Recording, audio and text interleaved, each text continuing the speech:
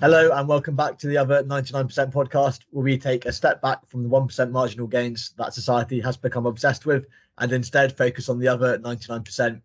Throughout this series, we will discuss all things related to self-actualization and becoming the very best possible version of yourself.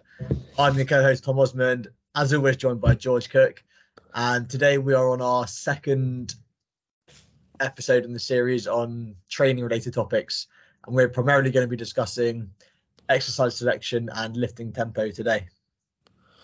Yeah, I'm excited to learn again. I learned lots last week, so this is going to be good. Yeah, I think exercise selection is always an interesting one. The lifting tempo I just see as something that people do people get it wrong quite a lot? I think it's a very misunderstood area. Okay, well, hopefully we can put some of that stuff to bed. Yeah. What have you been up to this week before we get into exercise selection? What have I been up to? I've been in the lake a few times this week. We've now hit a point where, although I wouldn't consider it to be warm, we're not on, like, the lakes aren't open to their full size because of the temperature. It's so much warmer now than it has been that I'm now able to get in and enjoy swimming and not worry about the cold. So that's been really, really nice. I had one on Wednesday. I think it was about the only sunny day we've had in a couple of weeks, and it was just glorious. I got out and almost warmed up when I got out because the weather was so good. So that's been it was Thursday, wasn't it? It was nice. Or maybe it was Thursday. One of the days. Wednesday for you. I went to the beach on Thursday. Which beach did you go to? We went to Formby. Where's that? Near Liverpool. Oh, okay. Any good? Sounds rubbish, but yeah, it's nice there. We were going to go to North Wales because there's some nice beaches along there, but we only went down in the afternoon. It's a bit further to drive, so yeah, fair. Have you got your car back yet? Yeah, got the car back. Had that back for a few weeks now. Oh, the Bentley. Speaking of which, we actually did get a new car this week. Did you? Oh, yeah, that one that you sent me before that you were looking at.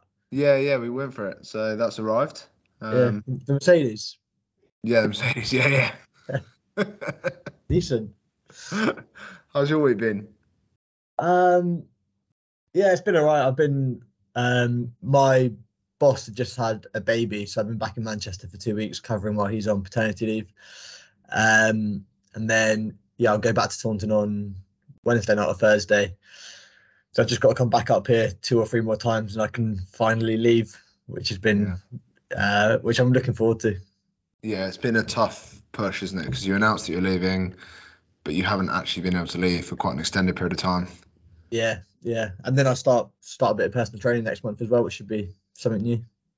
Mentally, we've spoken quite a lot about different sort of aspects of life and how you organise yourself and how you plan and move forwards and try to stretch forward for goals. I'm probably going to catch you a bit off guard with this one, but I was just wondering, how have you found the psychology of having goals and trying to move on with plans, but still having this kind of temporary anchor? Not anchor, but it does feel like that, though. Temporary commitment. Let's go with commitment. Yeah, it's hard because I was really reluctant to stay for the 3 months when I did have him on notice, because I did actually have to, because I was within my 6-month probation period. I could have left literally the week after. Yeah. But yeah, they convinced me, and in a way I kind of wanted to see off the season, but if I went back I probably wouldn't have agreed to that again. Yeah. Because it does feel like I do just want to get on with the next chapter, whatever that is going to be. And I find it really hard to get motivated while I'm at work, and I think that's shown. Yeah. Motivation's such a transient thing, isn't it? It can change day to day, hour to hour, but if you find yourself in one of those positions where it's consistently low, then change is the right option, isn't it? Yeah. Well, I sent you that thing on burnout, didn't I? Yeah, it was really interesting. Do you know what? It's completely unrelated, but I'm going to read it out because I thought it was really good. So it was signs of burnout, and I reckon I tick 5 out of those 7 boxes. So it's definitely the right decision for me. Yeah, we had exhaustion, dreading work, trouble sleeping, depression or feelings of low mood, drowning, short temper, and no time for non-work related things. The drowning, I think that meant in work, didn't it? Just like everything's about work. Yeah, not like in a bar. I do. Yeah. But yeah, I felt like 4 or 5 out of those 7, like I don't feel depressed. I don't really feel like I'm drowning. I did at the start. But the main telling ones to me are like exhaustion, trouble sleeping, dreading work. Definitely no time for activities like non-work related. Like it was really interesting actually, because when I first got to Manchester, I went on loads of dates for the first like month or two. That I basically did nothing until I handed in my notice and I started like dating again and doing other stuff. Yeah. Do you think that's Yeah. a time-related thing? Like we've spoken about competency, and like when you first get to the job, you're very enthusiastic and feel like you've got energy, and then as you become more tired and more fatigued, that's kind of impacted everything else as well. Yeah, and the big one for me, when you, especially like the non-work related activities thing, because our schedule's so random, we get a Monday and a Thursday off. It just feels so like it's almost impossible to have work-life balance. So I don't feel like I'm drowning in terms of like work hours and that kind of stuff, but just like normality of living. But I've had today off and I've done next to nothing other than like a bit of training, went for a walk because it's I think that's it, isn't it? If everybody else had Monday and Thursday off, then you'd be able to consistently plan different things. I certainly find that in teaching, where during term time it's very difficult to kind of schedule in anything. And then I'm that person that says to someone, "Oh, do you want to meet up on a random like Tuesday afternoon because I've got 6 weeks of holiday?" Yeah. Which makes you super unpopular. Yeah, but no, I'm really looking forward to moving on. Yeah, for sure. I think it'll be good. I'm excited. Excited to see what happens. Yeah. You've got the new gym set up. Have we spoken about that yet? I don't think we have, because I did We that spoke on. about you crashing the van. Just to be clear, you crashed the van. I don't want to talk too much about you crashing the van, but other than that, Did we talk about that on the podcast last week? you spoke about how you gave it back and you'd crashed it and ruined its clutch. Yeah, I got my deposit back, which is good. Yeah, we did talk about it. Yeah, and yeah, new gym setup's good. I only trained in it twice before I had to come back up to Manchester. And I'm actually trying to sell some of the kit on again because it takes up a lot more space than I thought it would. Yeah. But yeah, I'm happy with it. Yeah, I'm slightly jealous. I'm still in the process of shifting gyms. So I'm very much looking forward to a fresh start myself. And I think there's something to be said with a fresh start and a clean slate as well when it comes to training. And we'll speak about this with exercise selection, I think, because that's certainly one of the views that I have with it. But if you get in the habit of going to the same place every single day and doing the same thing, whilst that has loads of benefits, every now and again, I think a change is good. Yeah, definitely. And well, we could link it to some of the training principles. Obviously, variety is one of those principles, and I'll come on to why you might want to use that in reference to exercise selection in a little bit. Yeah, absolutely. We've been listening to some different podcasts this week as well, haven't we? With I had another go at listening to Stephen Bartlett. I still maintain that we're significantly better than he is, despite his millions of downloads.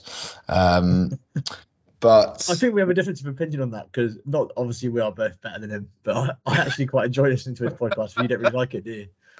I've only listened to a couple, so I may be being a bit like harsh in my snap decision. But I think if you're in a position to have such interesting people come on to talk, be engaging, like actually sound like you're interested in these people, because they've given up their time to come on your show and you just don't sound excited to have them.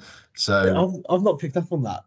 Yeah, maybe I'm very cynical, which is not beyond the realms of possibility. But I was listening to his one, Alex Cooper, with the podcast Call Her Daddy. It's the world's #1 female podcaster. Okay. And she was talking about like the difficulties of having had such rapid growth and trying to deal with the fame and stuff. I haven't finished it yet, but actually that's probably the first one that I found where I found them both engaging to listen to. Yeah. His Richard Hammond one. I love Richard Hammond. I love Top Gear. I love the Grand Tour. And then I'm going to sound like I'm just bad mouthing Stephen Bartlett. I don't want to do that, but he was lucky that Richard Hammond was so good at talking, because he just didn't offer much. I'll have to listen to that because I quite like Richard Hammond. The one thing I hate about that podcast and a lot of other ones like that is they'll promote Whoop, and I hate Whoop. Yeah. I get a little bit annoyed every time they try and promote it. But like, if you listen to this podcast, don't buy a Whoop band. They're shit. And yet here I am wearing one, and you've paid for one that you're not wearing. So Whoop don't care. We're still giving them the money. Yeah, that is true. But it's all marketing. I would not recommend it at all. I don't know. I'm still slightly on the fence, and I think maybe it's because I've made that financial commitment to it. But that thing I sent you this morning with like sleep habits that it's tracked for me. Yeah. You know, I'm not the type of person that wants to write that down in pen and paper every day and figure it out myself. It's just nice to have something that does that. Yeah, I just think just listen to your body. Yeah, there Bearing is in mind, also I that. probably Yeah. lean more on the objective than the subjective side. Yeah. I just think wearables aren't at a place yet where I just don't trust them. I don't trust the data they produce. Yeah, fair enough. When we spoke about the unplugged, our episode on removing ourselves from the digital life, I think that's even more important because we're relying on them for like 24/7 feedback now. Like Whoop, you don't even take it off to charge it, so you're actually there all the time. And like you, I think I'll see my year out, and then unless they start to improve and become a bit more encompassing, I think I'll probably shift because every now and again I'll be sitting, I don't know, watching TV or something, and be like, activity detected, max heart rate 212. Oh my goodness, 212. I just don't trust. When I first got mine, I think it was really accurate for the first month, and because I'm a loser, I did like a load of tests with it, comparing it to like chest straps, and it seemed to line up really well. And I used to wake up and it would like show me my sleep almost straight away. Yeah. And what else? And it used to pick up activities by itself. And then like after a few months, it started not doing any of that. So I don't know if it was just like damaged or something. Yeah. I'd say mine still does a lot of those things. Just the occasional like random heart rate. Yeah, and then my heart rate variability was 90 something for the first couple of months on average, and then it dropped to like 30 or 40, despite me doing more running in like CV work, which should be the opposite. So yeah, I just didn't trust it. No, that's fair. It's interesting because compared to the Garmin wrist rate, heart rate variability, sorry, like I get such a low score on the Garmin compared to Whoop. Really? Yeah, my Whoop. Yours is quite low as well, though, isn't it? Yours is like 50 or 60. My HRV. When I'm rested, so on holiday, it was up over 100. And then as soon as I get back to work and try and balance training and work, it drops. It's sort of held firm at about 70-ish. Yeah. But on Garmin, it sits at 40 something. So, you know, there's a massive, massive discrepancy between two devices that both claim to be accurate. Yeah, good part of that will be measurement because Whoop takes it while you're asleep. Yeah. I'm guessing, do you sleep in your Garmin or no? Yeah. Oh, right. Not that then.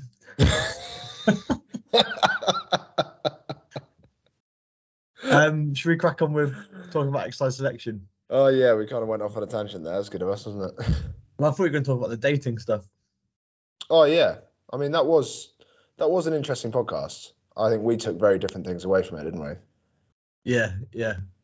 I mean, well, the psychology behind dating. This. The what? Sorry.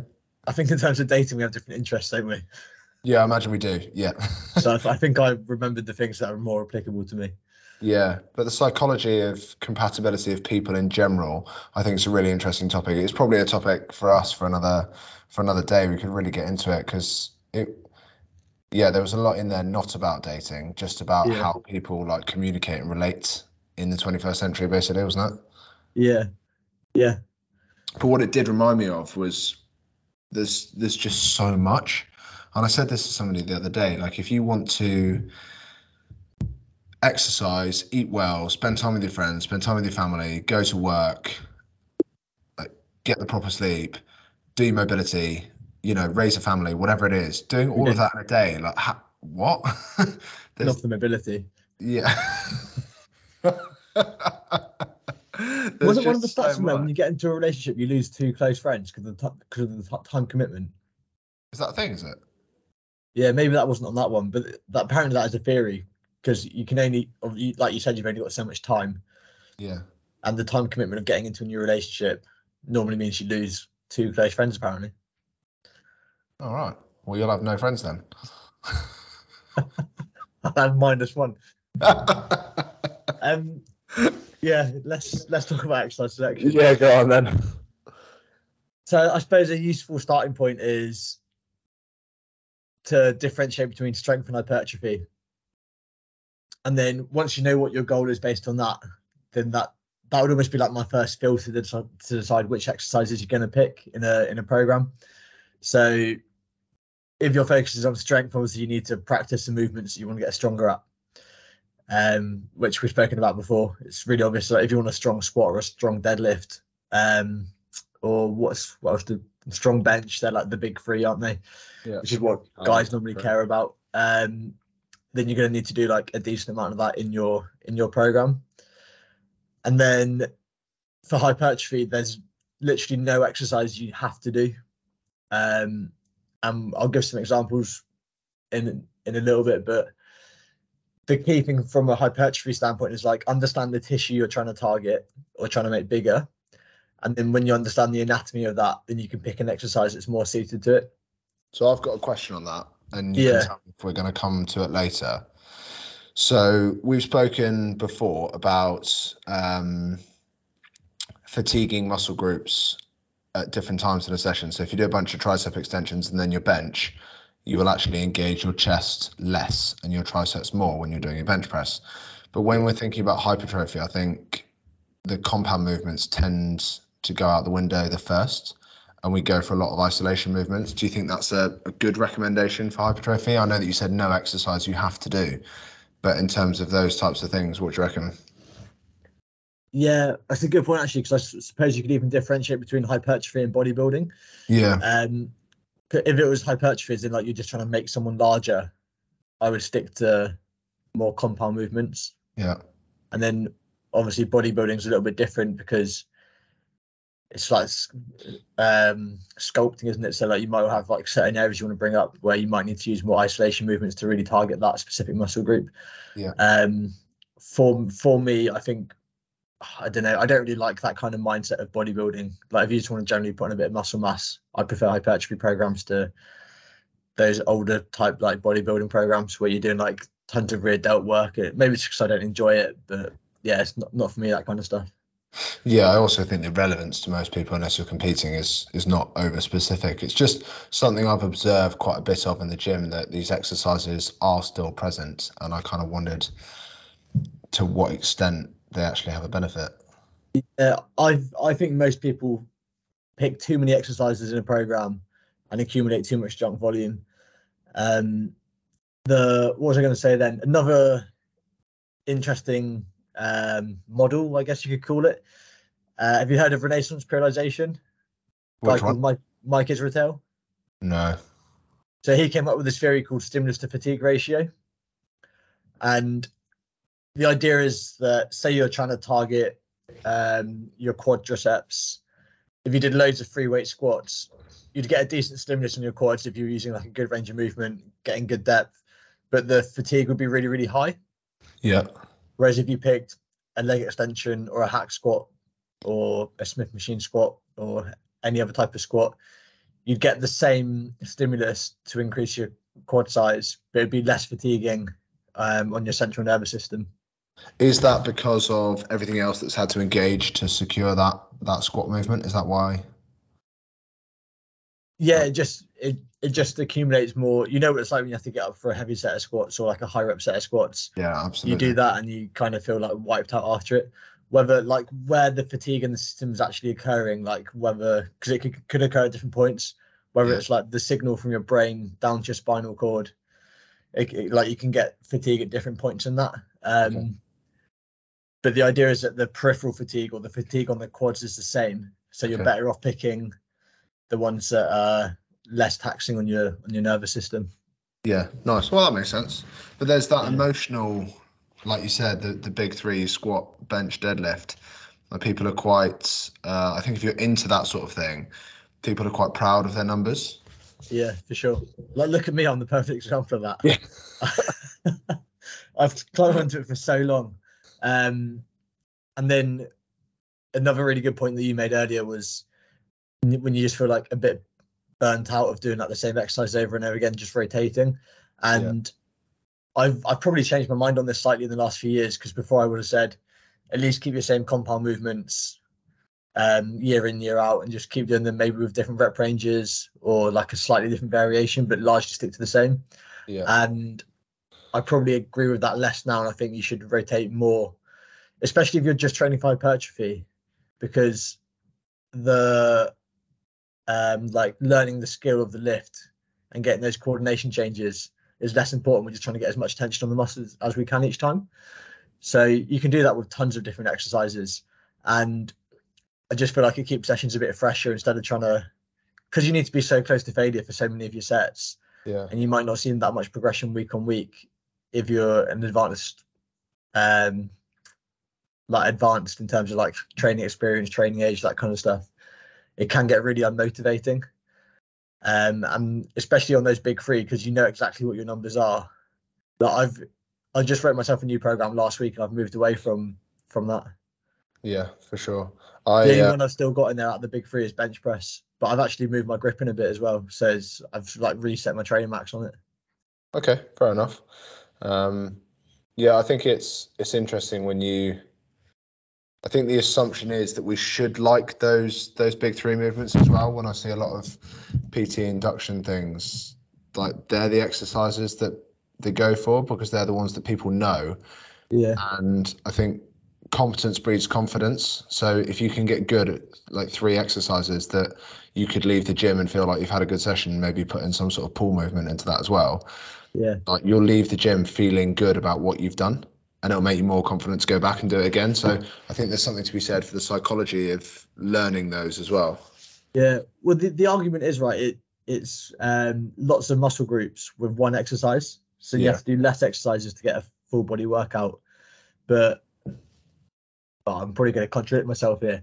But say a squat is much more difficult to learn. And we know that because you can see people that go to the gym for years and years and years and they still can't squat properly. Yeah. Versus, and we've spoken about this, like a hack squat or a Smith machine squat. It's going to be so much easier to get into good positions from your first session. And then I think early on, people would get better results from doing those movements than the free weight movements. But it does work less muscle mass in terms of like some of the small stabilizers. But like the prime movers, you're going to get the same stimulus. And also, if you think about it in I don't know, a sort of global perspective, you know, if those stabilizer muscles are not quite as strong, for most people that doesn't matter. Yeah. Like, it's not the end of the world. And you can work them with other exercises that you'd probably put in your program in a way. Yeah, for sure. Sorry, I've taken us away from what we were talking about again. So, well, essentially, the key points I made so far are differentiating between strength and hypertrophy. There's no movements you have to do for hypertrophy. The movements you want to get stronger at, you have to do those movements because it's not just structural changes we're getting in terms of trying to make a muscle bigger, but also learning how to do that lift. You can get better at the movement itself or the coordination of it. You need to practice that. Sorry.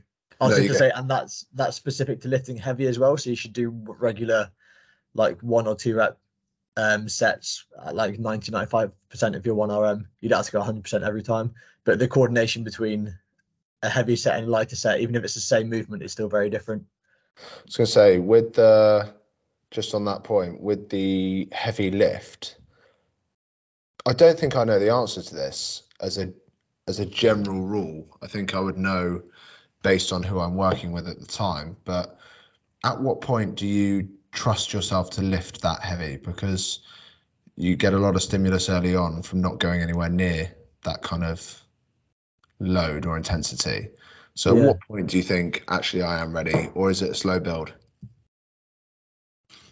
I think once I would tend to, like, say I've got someone that's brand new to training and they want to get stronger at a certain lift. If they're good at the movement, do you know what I mean? Like the first couple of months, I'm probably going to stick to like 10s and slowly progress to 5s. But then for a long time, I probably only really drop the rep ranges if they hit a plateau. Yeah. So if they're doing 5s week in, week out, and they're like, I feel like I could go heavier, but I wouldn't be able to get 5 reps. So I say, okay, let's go a little bit heavier and we'll drop down to 4 reps or 3 reps. Yeah. And just slowly transition from there. Because, like, they're going to get stronger so easily anyway. They don't need to they don't need to go and do a 1 or 2 rep set in their first session. Yeah, fair. One of my favorite ways to progress once you get to those intermediate stages is just rotating between 5 sets of 5 and 5 sets of 3 each week. So week A, you go 5 5s, week B, 5 3s, week C, 5 5s, week D, 5 3s. And then when you get into the more advanced stages, and you can go 5 3 1, and that's like one of the most famous strength programs, right? Is rotating between 5s 1 week, 3s the next week, 1s a week after that.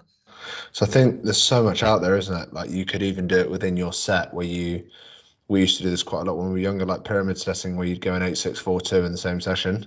Yeah. But I feel like that's quite a lot of load. Yeah, but again, you're only going to do that once you get to like more intermediate advanced stages. Yeah. It's a nice way to.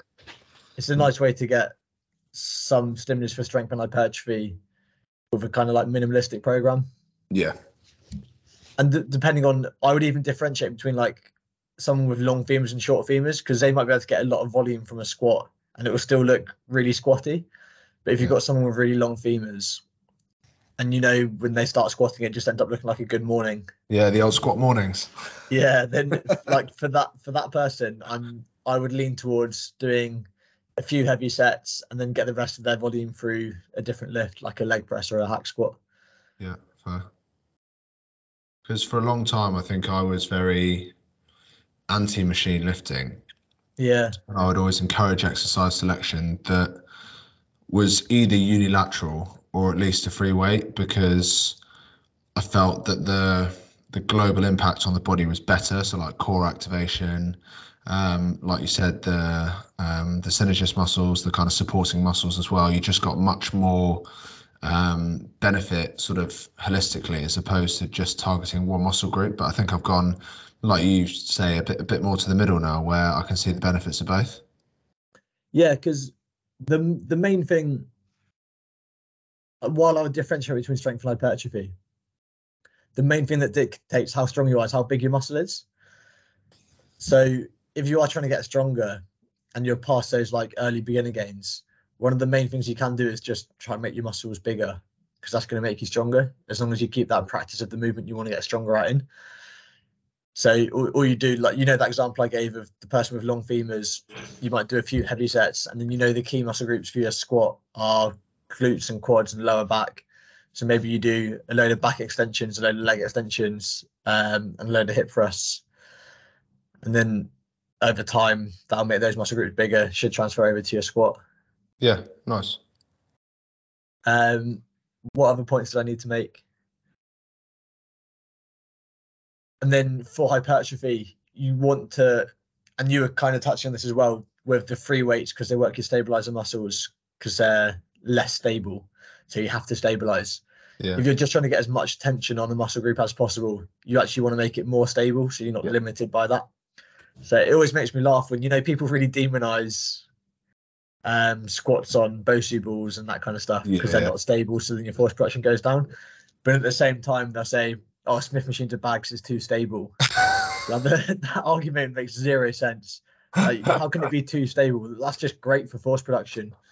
Yeah. So that, again, and like at the moment, I'm not doing many free weight movements. I'm just doing a couple, and I'm doing most of my stuff on Smith machines.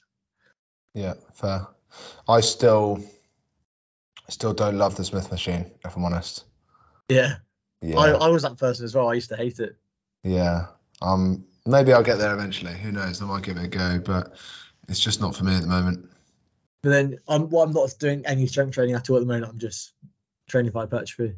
Yeah, fair. And then, like you say, that stability in force production is helped by the fact that the Smith machine only moves in one plane. Yeah. And then actually the ones on the slant as well, and this comes back to understanding your anatomy and the certain tissues you can target. But the ones that are on the slant, so as you come down, they can move more forwards. Yeah. But if you're going to squat on that, that's going to be brilliant for your quads. It's going to force you into more knee flexion. Yeah. Whereas the ones that are straight up and down, but then you can even do stuff like put your feet in front. And this is where understanding a bit of biomechanics is really useful. Because if you move your feet further forward, and this is something I see people banging on about on Instagram and they just don't understand it. But do you know what a moment arm is? Yes.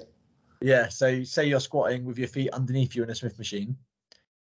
You're going to increase the moment arm if you put your feet further in front. Because if you look at like where the joint is compared to the line of force, that's your moment arm. Yeah. So you're taking it outside the line. Yeah, so like I always see people talking about a hack squat and bringing your feet as low down as you can because that's going to bias your quads more. It's actually not, because like there's no way you can do a hack squat without biasing your quads, regardless of where you put your feet. But if you shift them up more, you're going to get a greater moment on your quads. So it's not going to use them anymore if you're coming closer. What coming closer does let you do is go into a deeper range without your back rounding. Yeah. So I'd find the opposite with Smith machine, but what if you put your feet further up, you get less back rounding. So for people that are sort of unaware of the Smith machine, it's the one where the bar is in these runners and it goes up and down. I would want to put my feet further away from the bar and sit back into it to try and keep a neutral spine. Yeah, but then like the further away you go, as you come down, you're going to go into posterior pelvic tilt. Your hip's going to come underneath you. Yeah. You know, like that butt wink thing people talk about? Yeah. So when you're coming closer, and it does force a more acute knee angle. So when they're not like strictly wrong, but the language is wrong, because you can get distal hypertrophy. So distal means further down your leg. Proximal means closer to your like torso. So if you go through deeper ranges of knee flexion, and I'm talking like arse to grass, get right down, then you can get more distal hypertrophy. So like the quad nearer your kneecap will get bigger. So if you're doing a Smith machine or a hack squat, if you put your feet straight underneath you and go full range, provided you've got enough range of movement to get into that really deep knee flex position, you're probably going to bias distal quadricep hypertrophy. Whereas if you go feet further away, you're going to increase the moment arm, so it's not any less quad, but you might not get as much distal hypertrophy. You might get more like mid belly and proximal.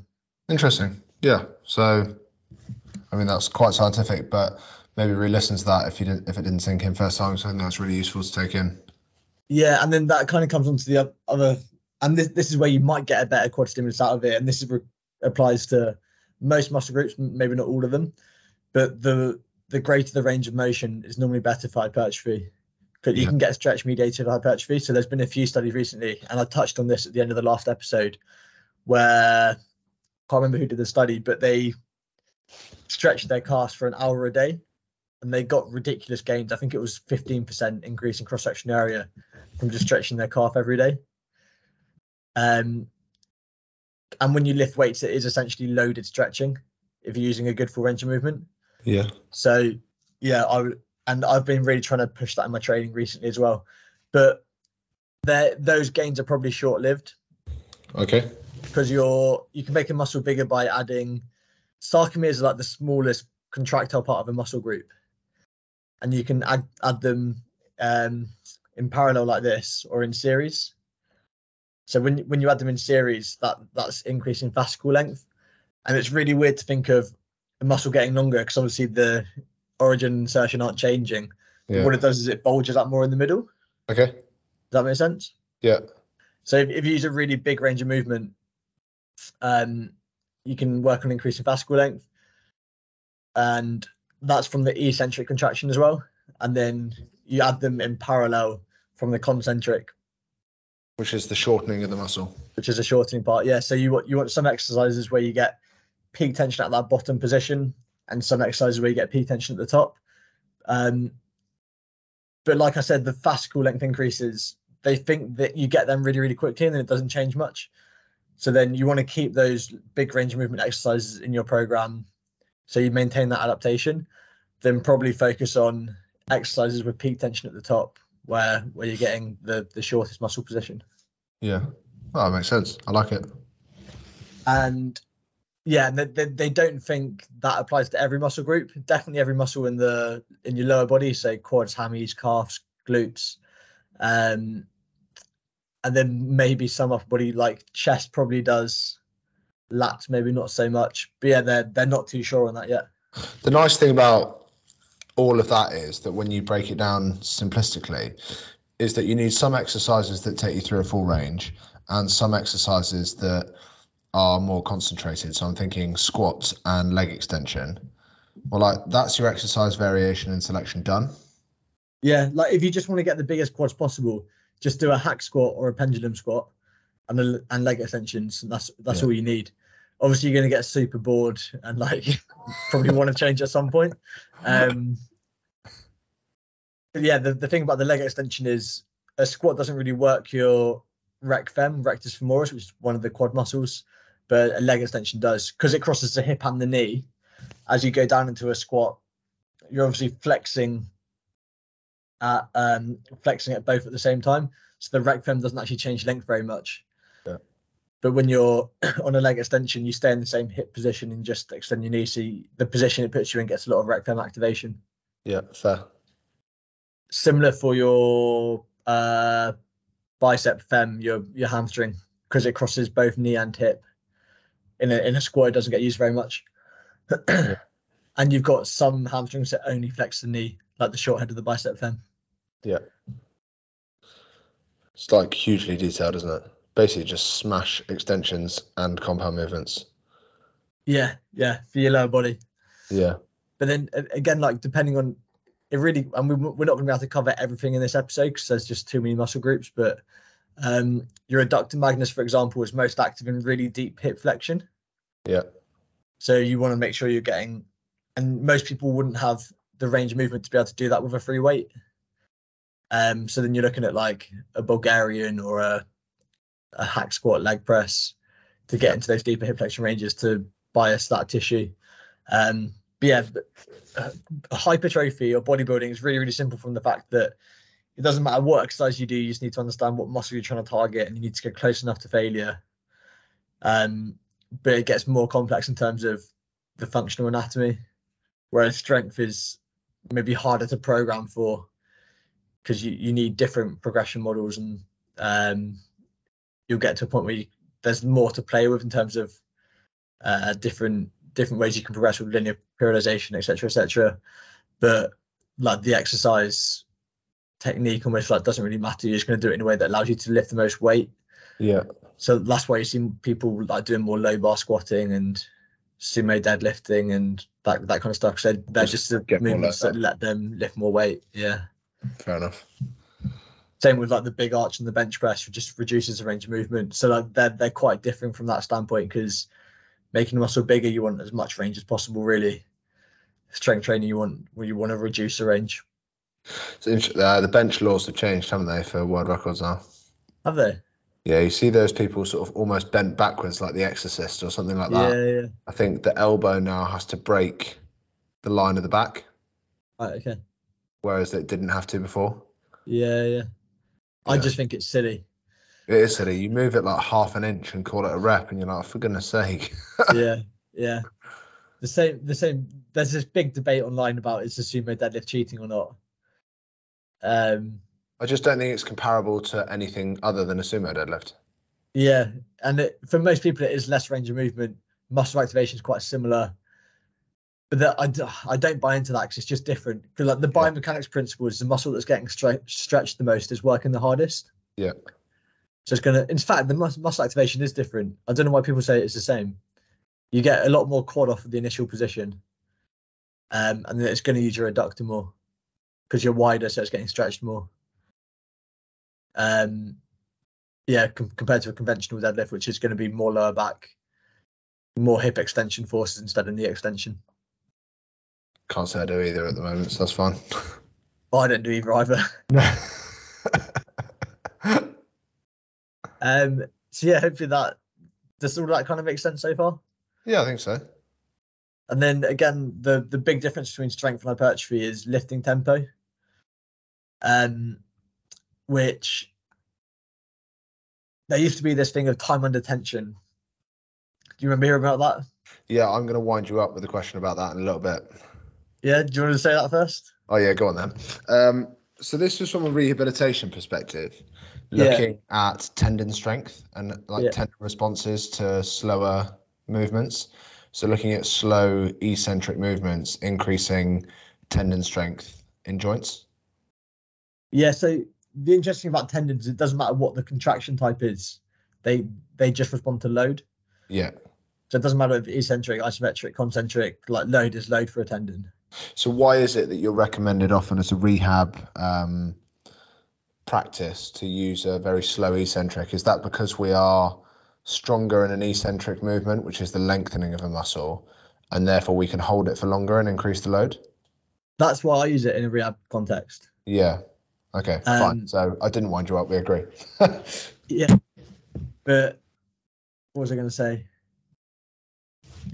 Yeah, obviously, like isometrics are really popular for tendons. Yeah. And the idea of that is it's the least cost to the muscle. So then you can do them quite regularly without getting a lot of fatigue. Yeah, so I think fantastic. We can talk about him again. Ross Edgley, when he was training for his Everest rope climb, he basically had to get unbelievably resilient biceps, but he couldn't train enough in a concentric, so like the lifting up of a movement. So he basically just did eccentrics the whole time, and that was how he trained to lift himself up a rope. Obviously, there was technique involved as well, but from the bulletproof bicep, as he referred to it, he basically just did the eccentric. So there's less muscle. What was his reason? Less muscle damage. No, it's you get more muscle damage from the eccentric.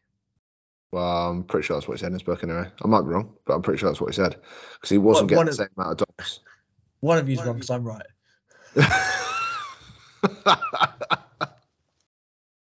Yeah, eccentrics at long muscle lengths is like the main mechanism for muscle damage. You keep. He just did the. Did he just did the concentric? That would make more sense. Oh yeah. Yeah. Yeah. Yeah. So like, if you just did concentric movements, and this was one of the theories that I've read about because. You know what we spoke about with like fascicle length not changing after a while. Yeah. And then, but you do get more muscle damage from eccentric. So if you wanted to train with more volume in a week, if you've got a lot of muscle damage, it takes longer to recover. Whereas if you just, there's this theory that if you just did the concentric, you can train more frequently with higher volumes and then get more muscle growth. Basically just pick something up and then drop it instead of putting it down. Yeah, well, that's the issue with it, is it's really hard to do in practice. Yeah. Like I wouldn't want to do that with a bench press and it land on you every single time. Bench press would be quite easy because you could set up like a pin press. Oh yeah, okay. So if you had like the safeties out to the side and just don't really control it down, just let it drop or free fall. Yeah. You'd make a bit of a racket in the gym. Deadlift's quite easy, but again, you probably get told off for dropping your weights. Is it Planet Fitness, the American one? Well, it tells everyone off for dropping weights. Yeah, it like sets off a lunk alarm and then you get kicked out. Does it? Yeah. But yeah, it is quite hard. Although some people just do it unintentionally. You know, and people just like drop down from a pull up, they'll probably get like very little passive tension on the way down. But yeah, it's hard to do in practice. So I think most of the time just lift normally. Yeah. And then you can get some really good benefits from just the eccentrics. Same as what we're talking about with the tendon. You get higher amounts of tension on the muscle group. But again, it's quite hard to do in practice. So like if you take that bench press, you need someone like lifting it back up for you and you just lower it down slowly. Yeah. We think about force negatives at the end of a session for that, or end of a set. Yeah, I like that stuff. Yeah. Yeah. If I was training with someone, which I'm not currently, I'd probably do more of that. Yeah. Yeah, you're going to get large amounts of muscle damage and you'll probably need longer to recover afterwards. It's going to bring your frequency down a bit. So if you're training like that, you're probably looking at hitting a muscle group a max of twice per week, because muscle damage is going to be there for 48 to 72 hours. Whereas if you didn't do that, you could maybe train a muscle group 3 times a week. Yeah, fair. So back to lifting tempo, that's what we're talking about. Yeah, the time and attention thing. If you're essentially, the key message is if you're doing it so slowly that it's really reducing the load you're using or reducing the volume load for the set, you're probably going too slow. And that's about 5 seconds. For the whole rep? For the eccentric. For the eccentric. So if you're going longer than 5 seconds on the way down, it's probably too slow, and it's going to force you to use such a light weight that overall you're actually getting less of a stimulus from the movement. Yeah. That's the key point. Then on the concentric, you essentially want to lift as fast as possible every time, whether it's for strength or hypertrophy. because the thing that causes attention is a voluntary decrease in concentric speed. So as it fatigues and you're getting that build up of like calcium ions and that kind of stuff in the muscle, like all of those fatiguing factors are going to cause your rep speed to slow down. Yeah. But Because your lifting, intention is still to lift as fast as possible. And a really good way of knowing if a set's stimulating for a muscle group is watching your rep speed slow down towards the end of the set. I was going to say, yeah, because you can still be lifting as quick as you can, even though your rep speed is lower. Yeah. And then there's been some really interesting research on strength training where actually you get better results staying further away from failure, keeping your bar speed higher. So it probably lets you accumulate like more quality work, if that makes sense. Yeah. But for hypertrophy, it's going to be less effective. Although similar to what I said about the muscle damage and less fatigue, sometimes staying 2 or 3 reps short of failure results in better muscle growth because you can recover quicker, train more frequently. Yeah. So just more load in the week, like you could shatter your ability to train again in a week if your time under contraction is too long. Yeah. And then the other interesting, this is a bit of a tangent, but there's been a few studies that have looked at the same training program. It was 3 days per week. Some of the group full body sessions, some of the group did it Monday, Tuesday, Wednesday, and some of the groups did it Monday, Wednesday, Saturday. So they had either 48 or 72 hours in between. Yeah. And like next to no difference between groups in terms of strength increases or lean body mass increases. Really interesting. I would have thought that was different. Yeah, I would have guessed that the group 2 would be better. 2 would be better, yeah. Yeah. Group 1, the ones that did it Monday, Tuesday, Wednesday, actually ended up with more muscle mass and more strength increases, but also started from a higher baseline. Okay. So whether they were just genetically better, able to tolerate more load, yeah. Yeah. Yeah, so it's not really clear that, because all of the traditional models of adaptation are apply a stress, recover from the stress, adapt, and then you're stronger. Yeah. Yeah, it doesn't seem like it plays out like that in practice. And actually, a lot of these really high frequency studies and training programs get better results than lower frequency. I like it. I think as well, like the other benefits of training can't be ignored. You know, thinking about how often you train, like actually maybe having a less productive session from a physiological point of view because it's good for your mental state is still worthwhile doing. Yeah. But that's essentially what I've been doing for the last month. Is I've not really followed a program. I've just gone in and picked exercises that feel good and get a decent pump from. Yeah. And it's not like you're in terrible shape. No. And I guess, well, I don't know. I've been using training as a coping mechanism since I've been in Manchester. So I've been doing too much the whole time. Yeah. I wouldn't advise that. No, there are worse vices to have, but probably not the greatest. Yeah. Yeah. What else was I going to touch on? Oh, yeah, tempo. If the quicker you go, the more you load the tendon. You get this thing called a stretch shortening cycle, which is, if you think of like an elastic band as your tendon, but as you go down, essentially stretches the band and it recoils a bit. So you need to get that like slight bounce out of the bottom of a squat. So if you want to train for strength training, that's going to allow you to lift more weight as well.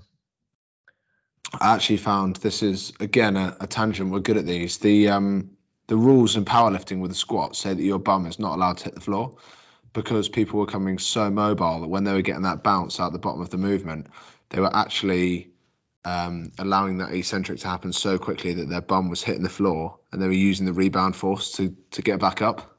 Sounds painful, that. Yeah, it sounds terribly painful, but it was competition, so they weren't doing it like every rep. But yeah, that's why the rules say that you can't make contact with the floor. Wow. I wonder if powerlifters actually had some quads back then. Yeah. Because they just deadlift their squats now, don't they? I can't imagine being that flexible. No, well, I'll send you. We'll put this video on the Instagram page. All right, go for it. I did some squats today, and I'm not far off. Oh. Do I need to cover anything else? Does that give like a decent overview of exercise selection and tempo?